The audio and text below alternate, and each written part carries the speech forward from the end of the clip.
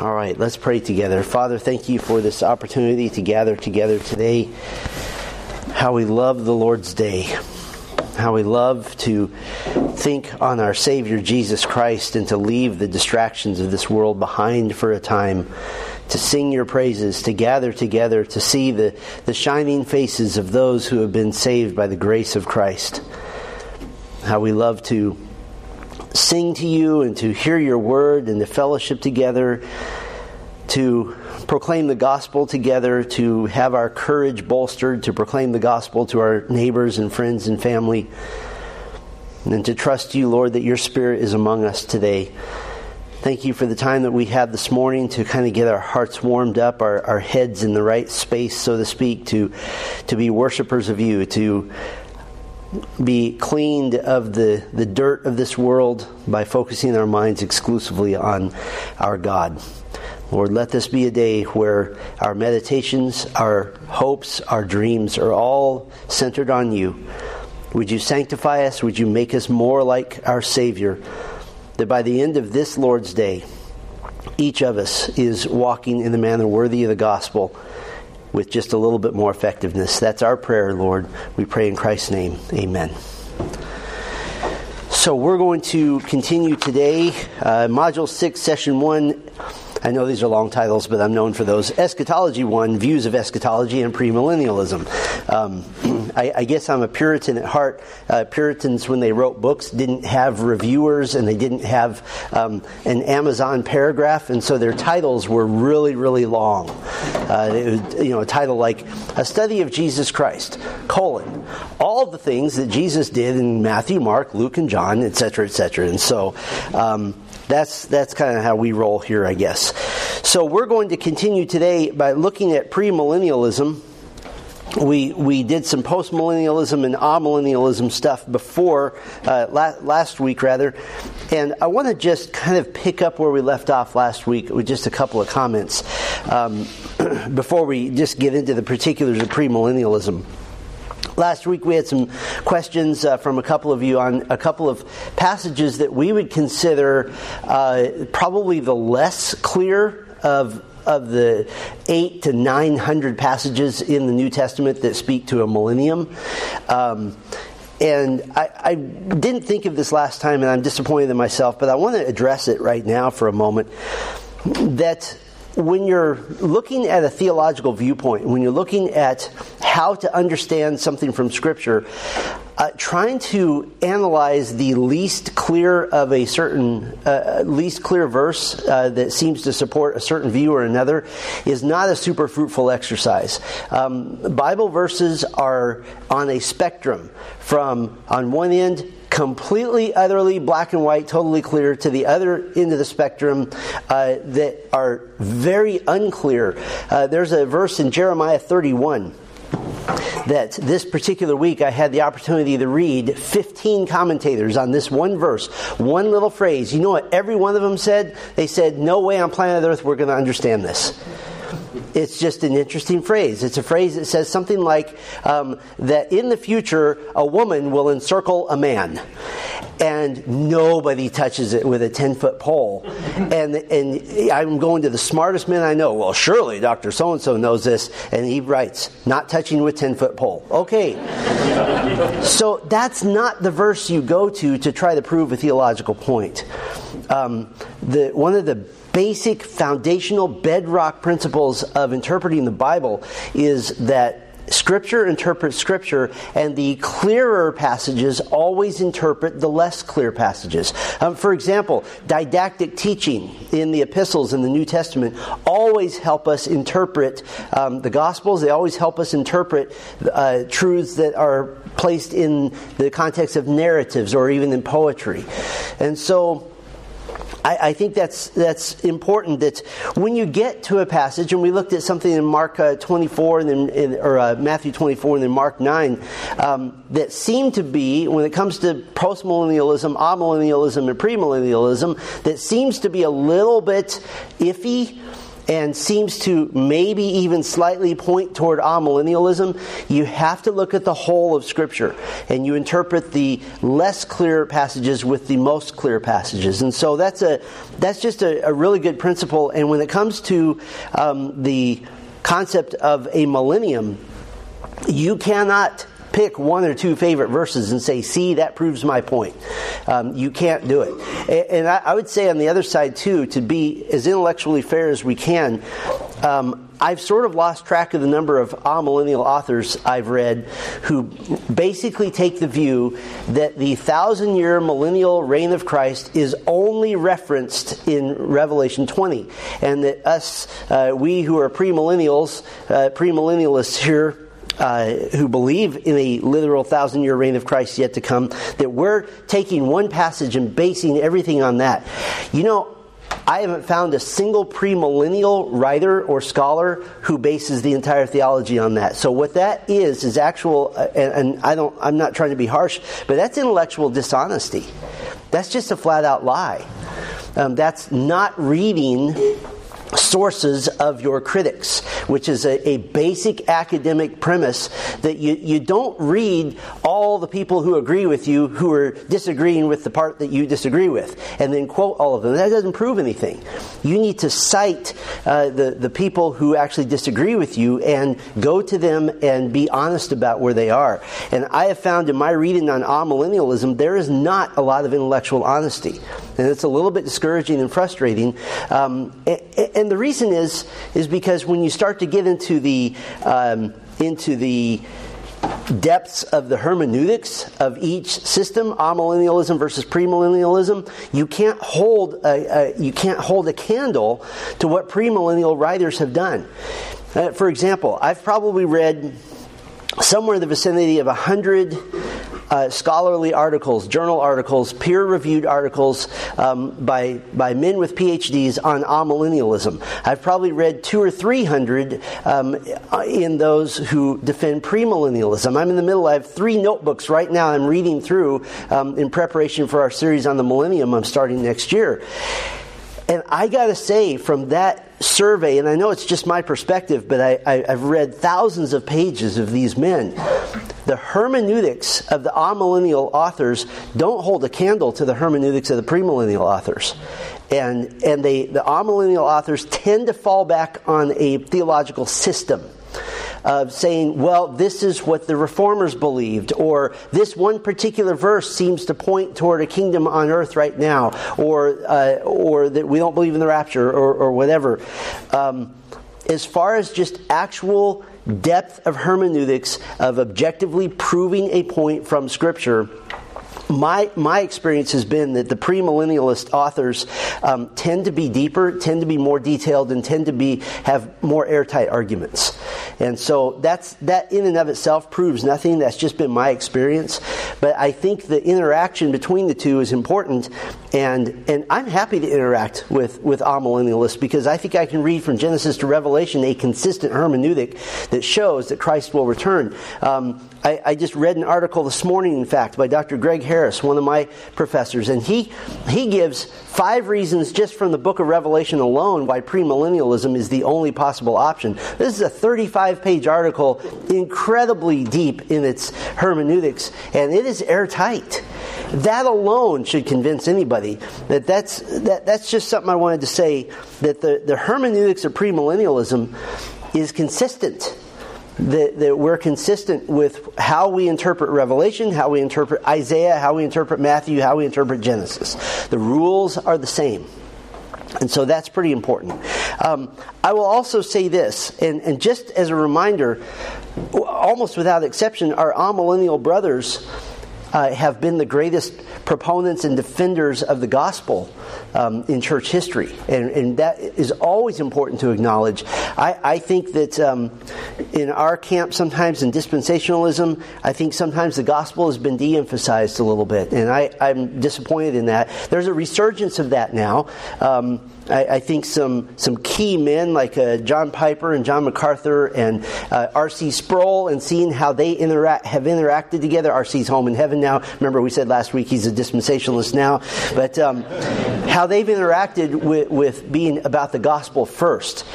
But our amillennial brothers, there's no such thing as a seeker-sensitive covenant theology church. There are a lot of formerly good dispensational churches that have just gone off the rails. And I think that it behooves us to take a page from their playbook on emphasizing the gospel. I want to say one other thing, and then we'll get into actual stuff here this morning, our actual content. Amillennialism is one of the foundational bedrock beliefs of basically every reformer. John Calvin and Beza and all those guys, they're almost all amillennial. And so I have a lot of compassion for, and I have a lot of understanding for anyone who is hesitant to disagree with almost every reformer. Those are brilliant men. There hasn't been a John Calvin since John Calvin. There hasn't been a Theodore Beza since Beza. These are brilliant men, and they are amillennial. Well, they used to be amillennial. They're all premillennial now. But so I understand that. I get that. I think the argument, so you think you're right and all the reformers are wrong. I'm hesitant to even answer that because that sounds dumb to Steve and even say it out loud. And I totally get that. When I was doing my doctoral dissertation, my advisor, I had lunch with him, and I said, you remember that in chapter 2, I'm disagreeing with the president of our institution, Dr. MacArthur, and I said, is that going to be a problem? Like, is he going to not give me my diploma when we get there? And he's like, no, first, he's not going to read it, and he'll never know. And second, if you prove your point, then prove your point. And so it's okay to disagree. We do so agreeably, as one of my professors used to say. But I think we always want to keep clear, our amillennial brothers are not an enemy. We're seeking those truth. And that truth impacts how we live. And if you view the world through the lens of amillennialism, you live differently than if you view the world through the lens of premillennialism. I think amillennialism and postmillennialism has now given rise to this horrible trend that's just going through the roof of Christian nationalism. That basically the church exists to promote the so-called Christian nation that we're in. We have never been a Christian nation.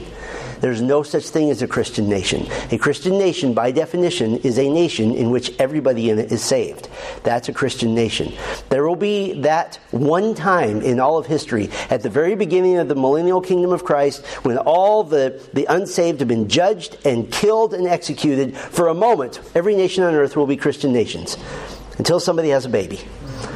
And then somebody else has more babies, and those little babies start to rebel, and 1,000 years later, you see an attack on Jesus Christ himself in the city of Jerusalem based on rebellion because sin is still prevalent. So, just wanted to give you some of those comments there, and hopefully that's a little bit helpful to you. But I do want to talk about premillennialism. And this is not just, somebody said, it's been said, rather, by numbers of people, well, eschatology is kind of a side issue. It's kind of a peripheral issue. I would agree that it's not a salvation issue. I would disagree that it's peripheral. 1/3 of our Bible is concerned with this. So you think about how thick your Bible is, you rip 1/3 of it out. That's what you would have to do to say this is actually peripheral. And given the fact that the very first mention of the Lord Jesus Christ is in the context of a prophecy in Genesis 3:15, that means prophecy and end times are important. So let's look at premillennialism. We'll just kind of take a broad overview here. There we are. Basically, premillennialism says that the second coming of Christ will occur before the establishment of the millennium. Millennium is just a Latin word for 1,000 years. So that's what it believes. That the second coming will occur before the establishment of the millennium. That means Christ is on the earth. So I just put a list of the basic beliefs here. That in the end times, there will be a 7-year tribulation period. Antichrist will emerge during this time, Revelation 6, Daniel chapter 9. God will pour out his wrath upon the world. One of the reasons that we are pre-rapture or pre-tribulational rapture people is because God pours out His wrath on the world. We don't believe He ever pours His wrath out on the church because that Christ took the wrath of God for the church. There is the issue of, well, what about all the people who get saved and are stuck on the earth during that time? That's a different issue and one that God is very capable of dealing with. At the end, number 3, at the end of the tribulation, Jesus will return visibly and bodily to earth to defeat Satan, to defeat Antichrist. He will establish His kingdom on the earth. At this time, those who died earlier as believers in the tribulation will receive glorified bodies and reign with Christ. So there's 2 different sets of resurrections. We see that in Revelation 2 as well. Those believers who survive the tribulation will also reign with Christ. And those are the ones, by the way, who are going to repopulate the earth. The non-glorified survivors who are believers after the tribulation. During this time period, Satan will be bound and thrown into a pit. And at the end of the 1,000 years, Satan will be released and will orchestrate the final rebellion against God. Satan will be defeated and sent permanently to the lake of fire. Now, let's go back to that number 7 one. Oh, I don't have them numbered up there. About Satan being bound. I read these to you last time, but one of the core beliefs of amillennialism in their attempt to deal with Revelation 20 is to believe that Satan is bound currently. That currently in this time. And since anybody with a brain can see that there's still evil in the world, the way they define it is that Satan is bound in that the gospel is going freely to all the nations. And I sort of understand that. I don't think that the gospel is going freely to all the nations. There are plenty of parachurch organizations that would say, no, it's not. There are lots of problems happening now. But just as a reminder, if anybody says, well, Satan's present work is restricted, 2 Corinthians 4:4, during this current time, Satan blinds the minds of unbelievers. 1 Peter 5:8, during this current time, believers are to be watchful and sober-minded because the devil prowls around like a roaring lion seeking someone to devour. During this present time, Peter told Ananias, why has Satan filled your heart to lie to the Holy Spirit? 1 Thessalonians 2:18, Paul said, we wanted to come to you, but Satan hindered us. 1 John 5:19, we know that we are from God and the whole world lies in the power of the evil one. That one's a little bit hard to push back on because the whole world means all the nations as well. So I think trying to prove that Satan is bound right now that's really tough. That's like trying to prove to somebody that they can breathe water. It's not going to go very far. Second part of this. Most premillennialists view the millennial kingdom as covering a literal 1,000 years, and we'll talk about why we believe that in a moment. And by the way, if Christ is reigning and we get to year 1001 and everybody goes, he's reigning on earth in a time of total peace and prosperity for longer than 1,000 years, nobody's disappointed. So at that point, it doesn't matter, right? But some do view the 1,000 years of Revelation 21 through 6, it's mentioned 6 times, by the way, as representative of just a long period of time. But what we agree on, though, is that the millennium is an intermediate kingdom that gives way to the eternal kingdom or the eternal state, and that's the final destination. That's our final stop for all believers. And then one more little piece here is that unlike other views of the millennium, amillennialism, postmillennialism, and so forth, premillennialism views the millennium of Revelation 21 through 6 as fulfilled in the future. That's the major difference. Postmillennialism says the millennium's happening now. We're going to bring the kingdom in. Thus, Christian nationalism is happening. That's blowing up on social media everywhere. Amillennialism says there isn't really a kingdom, but Christ is reigning now, and we're sort of in the kingdom now. It's a little bit amorphous and a lot of disagreement even among them. The other two perspectives view the millennium as somehow, in some way, being in operation right now. And I appreciate a desire to see the kingdom of God on earth now. Our view is that the job of the church is to bring in kingdom citizens, not to bring in the kingdom. And why would we say this? Well, just one little reason. Jesus said to pray in this way. Our Father who is in heaven, hallowed is your name. What's the next prayer? Your kingdom come. Who's he asking to do that? God the Father, not us. We don't bring the kingdom in. So what are some biblical supports for premillennialism? And this is just a broad overview. First of all, premillennialism has no trouble with any passage of Scripture. There is not a single verse in the Bible that is just absolutely uninterpretable, if I can use that word, in line with premillennialism. And that's not just the opinion of premillennialists, by the way.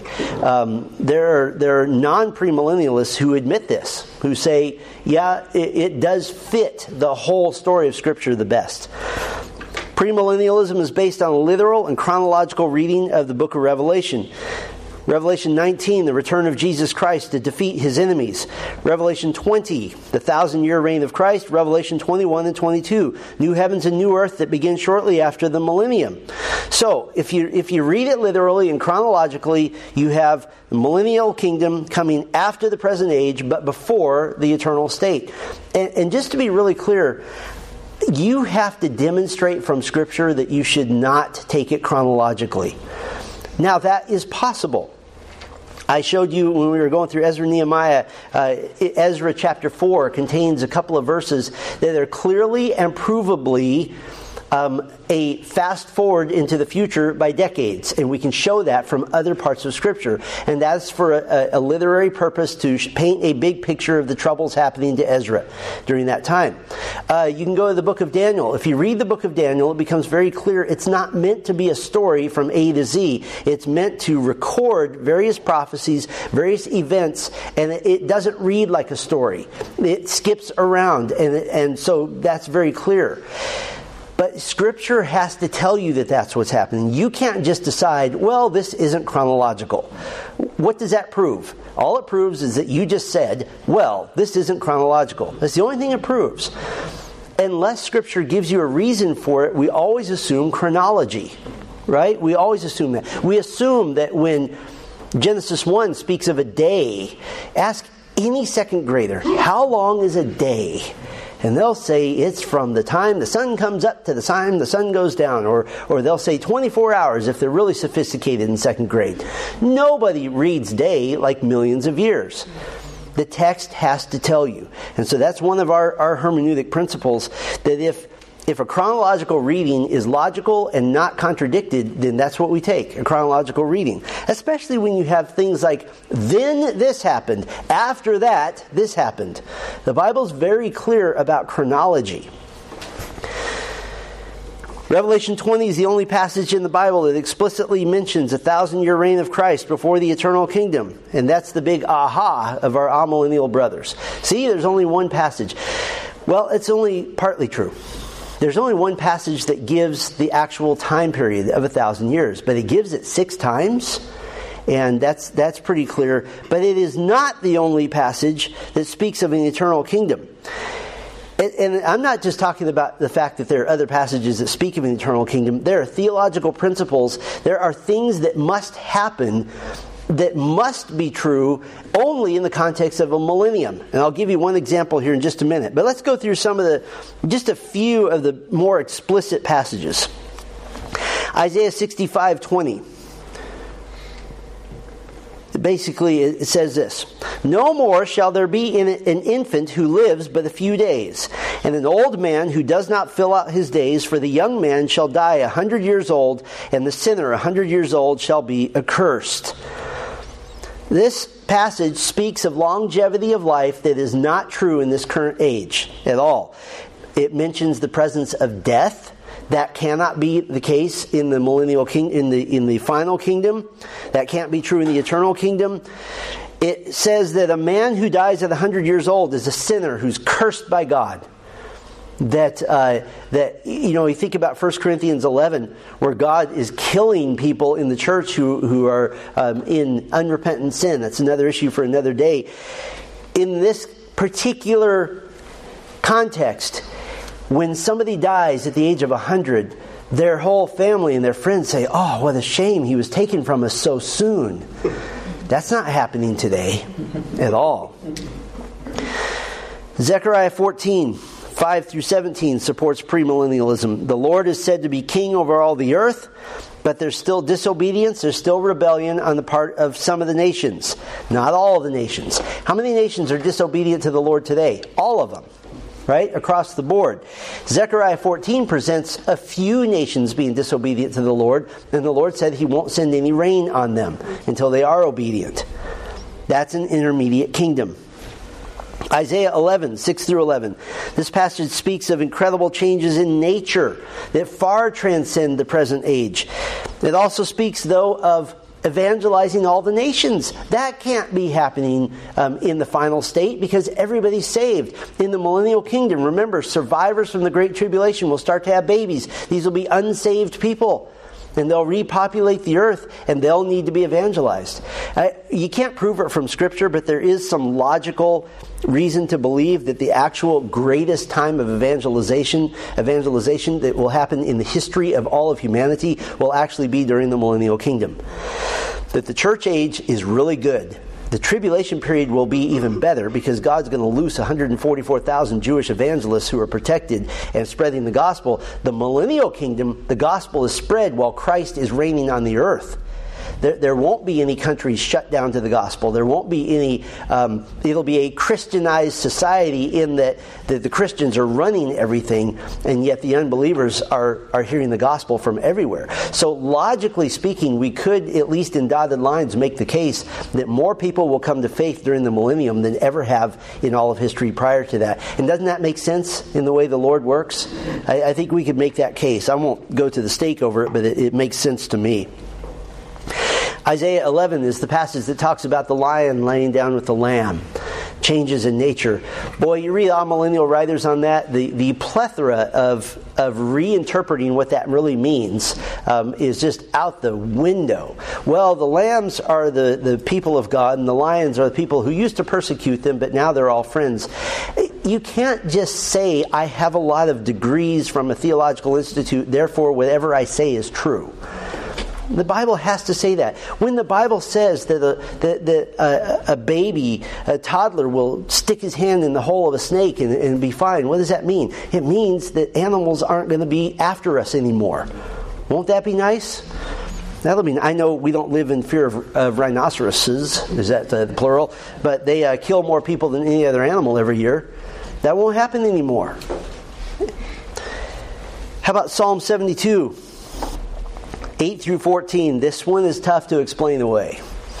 Psalm 72, 8 through 14 speaks of a universal reign of Messiah in which all the kings of the earth will serve him. Aha! That's the final state, right? But it also tells of the weak and the needy who need to be delivered from need and death. That can't be happening in the final state. Messiah reigning on the earth over all the nations, and yet people still in need. People that he's ministering to. So that must be something intermediate. There's a strong emphasis in the New Testament that the Davidic kingdom reign is future, not present. That's our next little point here. Matthew 19, verse 28, Jesus said to them, truly, and this is speaking to the apostles, truly I say to you, in the new world. Okay, let me stop on that phrase. New world doesn't mean what we're in now. The new world didn't happen at Pentecost. The world stayed exactly the same, except they were becoming populated with Christians. That's not the new world. In the new world, when the Son of Man will sit on his glorious throne, that's not happening yet. Now, some would argue, well, he's on the throne of David today. Even progressive dispensationalists argue for this. He's on the throne of David today. Throne of David is not in heaven. It never has been. It never will be. The throne of David has always been on earth. It's always been in what city? In Jerusalem. It always has been. Truly I say to you, in the new world, when the Son of Man will sit on his glorious throne, you who have followed me will also sit on 12 thrones, judging the 12 tribes of Israel. That is the Davidic kingdom being future. It's not happening now. And I'd list also for you Matthew 25:31, Acts 1:6. Acts 1:6 is when the disciples, they have one last shot, one last question they have for the Savior before He ascends into heaven. And they ask, is it at this time that you're bringing in the kingdom? And He says, it's not for you to know. In other words, He didn't say the kingdom's never coming. It's future. And then He goes into heaven. Automatically now the kingdom is future. And then the last little point here, the promise of believers reigning with Christ is proof of premillennialism. That has to be the case. Revelation 20:1-6 promises that believers will reign with Christ for 1,000 years.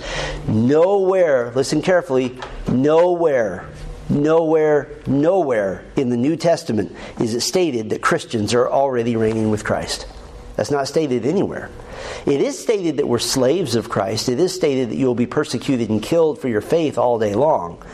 But nowhere is it stated that we're reigning with Christ. That makes Christian nationalism really tough. All for Christians getting into public office, the more the merrier. But we're not going to Christianize our nation. That's not going to happen. Only the gospel does that. Now let's finish up this morning with just looking at the two forms of premillennialism. I think we'll be done a little bit early. Make up for me keeping you late last time. Two forms of premillennialism. Variations. Dispensational premillennialism and historic premillennialism. The main difference between these two forms is the emphasis each gives to the nation of Israel during the millennium. Dispensational premillennialists, that's us. Well, that's me. I don't know. I can't speak for you. That's me. The nation Israel will be saved and restored to a place of preeminence in the millennium. Israel will have a special function of service in the millennium that's different from that of the church or saved Gentiles. That is so prevalent in the Old Testament. If somebody said, I'm going to write a book proving that the nation of Israel has no prominence anymore in the coming kingdom. I believe the Israelites will be here, that Israel will be here, but they won't have a special place. That's an impossible book to write. By the time you get through going to all the passages about how Gentiles, 10 of them will grab the hem of the garment of one Jew and say, tell me about the Lord.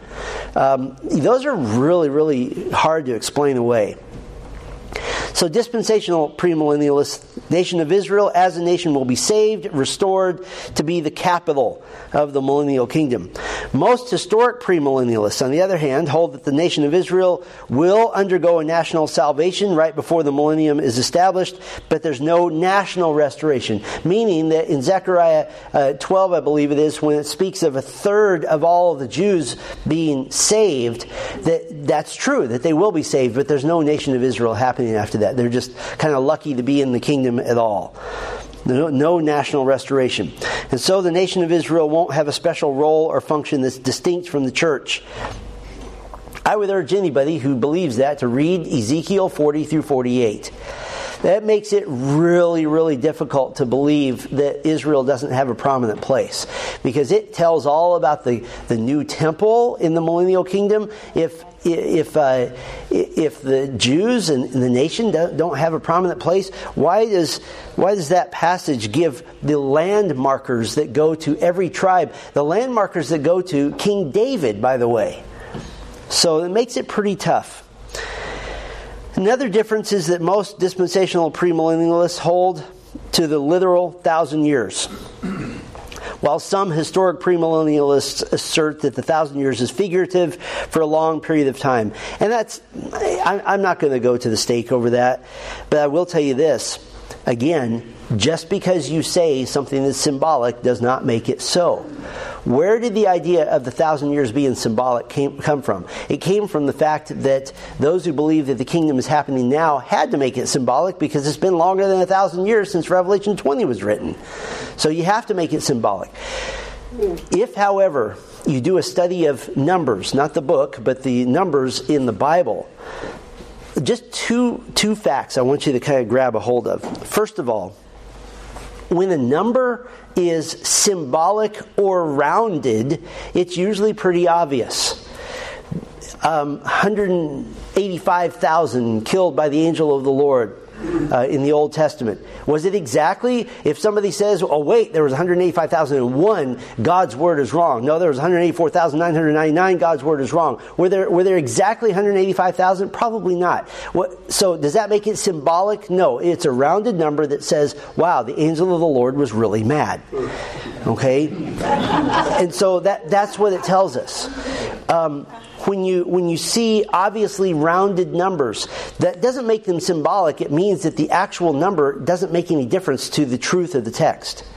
Can you think of one number in the book of Revelation that is definitely symbolic? How about 666? Boy, a lot of ink has been spilled trying to explain that, and Satanists who come to faith in Christ are having their tattoo of 666 erased off. Boy, a lot of ink's been spilled. It's a number that has a meaning, and it says it's symbolic. Here's the second fact I want you to get, though. In the book of Revelation, the numbers are tremendously precise. 42 months, 1,260 days. The measurements of New Jerusalem given in Revelation 21 are literally to the inch. Very, very precise. The number of miles in Revelation 9 that blood will be spilled during the Battle of Armageddon we're able to figure it down to the mile. It's very, very precise. So when you have dozens and dozens of numbers in the book of Revelation that give you no reason not to say they're literal and very precise, and suddenly you get to the 1,000 years and you say, that's just figurative. That's okay. Then you have to go back and be consistent, because generally speaking, if a number is going to be figurative, all the ones all around it are going to be also. So to me, I think the burden of proof is definitely on those who say it's a figurative number. To me, when God said 1,000 years, He meant 1,000 years. If it goes to 1,001, I don't care. That's fine. I'll give you one more example. The 40 years of wandering in the wilderness, is that an accurate number? If we want to be really precise, 1 year of getting to Mount Sinai, another year messing around at Mount Sinai, and then rejecting God and saying we're too scared to go into Canaan, and 38 years of wandering in the wilderness. Were they in the wilderness for 40 years? Yes, they were. So we can break it down, but it's not. It wasn't symbolic. It wasn't, well, the 40 years really stands for 4,000, or it really stands for just a really long time. No, it was 40 years with a couple of divisions in it. So the reason I hold to a literal 1,000 years is because that's what Scripture says, and I'm always going to default to that. But you know what? If Christ is reigning on earth for 5,000 years before the coming kingdom, the final state, I'm fine with that too. Fine with that. One last part. This doesn't prove anything, but I just want to give it to you as a fact. The doctrine of premillennialism has strong support in church history. This was the prevailing millennial view for the first 300 years of church history. That's fairly significant. This was not developed by dispensationalists. This was not invented by John Nelson Darby in the early 1800s. This was not invented by Charles Ryrie at Dallas Theological Seminary. This was the view of all of the church fathers, the generation after the apostles. In the early church, premillennialism is well represented. Papias, Irenaeus, Justin Martyr, Tertullian, Hippolytus, Methodius, Lactantius. Now, Papias, let me just stop on him for a minute. He's important. He was premillennial. This is significant. He was taught his eschatology by Polycarp. Polycarp was taught his eschatology by a guy named John who wrote the book of Revelation. That's pretty big. And then a couple of last points here. Through the influence of important church fathers, Eusebius, Augustine, belief in premillennialism took a downturn. It waned significantly around the 5th century. There are still theologians today that if Augustine disagrees with it, they disagree with it also. They're kind of blind believers in Augustine. Augustine was not a perfect man. He was a great theologian, which incidentally both Catholics and Protestants claim is theirs. So he had problems. His anti-Semitism was a huge problem. With some exceptions, most in the Christian church during the medieval and Reformation eras held to amillennialism. So from the 5th century on, we have to admit, through the 15th, 16th, and 17th centuries, amillennialism was that was prevalent. That was everywhere. That doesn't change the truth, though. We would also say that from the 5th century to the 15th century, for 1,000 years, the gospel was barely seen anywhere in the world. That doesn't mean it was not right. So how many people believed it doesn't really prove anything. Just giving you the facts here. The last 150 years have witnessed a strong resurgence in premillennialism. This can be attributed to the rise in popularity of dispensationalism, which affirms the future 1,000-year reign of Christ upon the earth.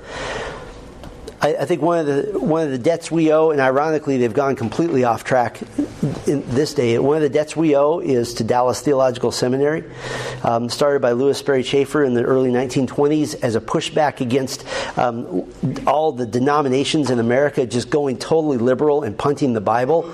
And for decades. For example, Dr. Dwight Pentecost, teaching there for 6 decades, not living 6 decades, teaching there for 6 decades. Just absolute monsters in the field of eschatology. John Walvoord and Dwight Pentecost, Gene Getz. These men wrote tremendous quantities of material that are still available today, thousands and thousands of pages. And these were not just crazy, dispensationalists gathered with a flashlight and a candle and a bunch of propane burners. We're here for the end of the world. These are theological giants that have written well, and their work still stands scrutiny today. So we owe a debt of gratitude to them. I don't subscribe to the idea that if something was written after the year 1650 that I can't believe it. I love the fact that 1 Timothy 4:15, it's like one of my favorite verses as a pastor, says, "Let your progress be made known to all." What does that mean? It means that as a church we have grown in our knowledge of Scripture, and we ought to take advantage of that. So there it is, the premillennial view.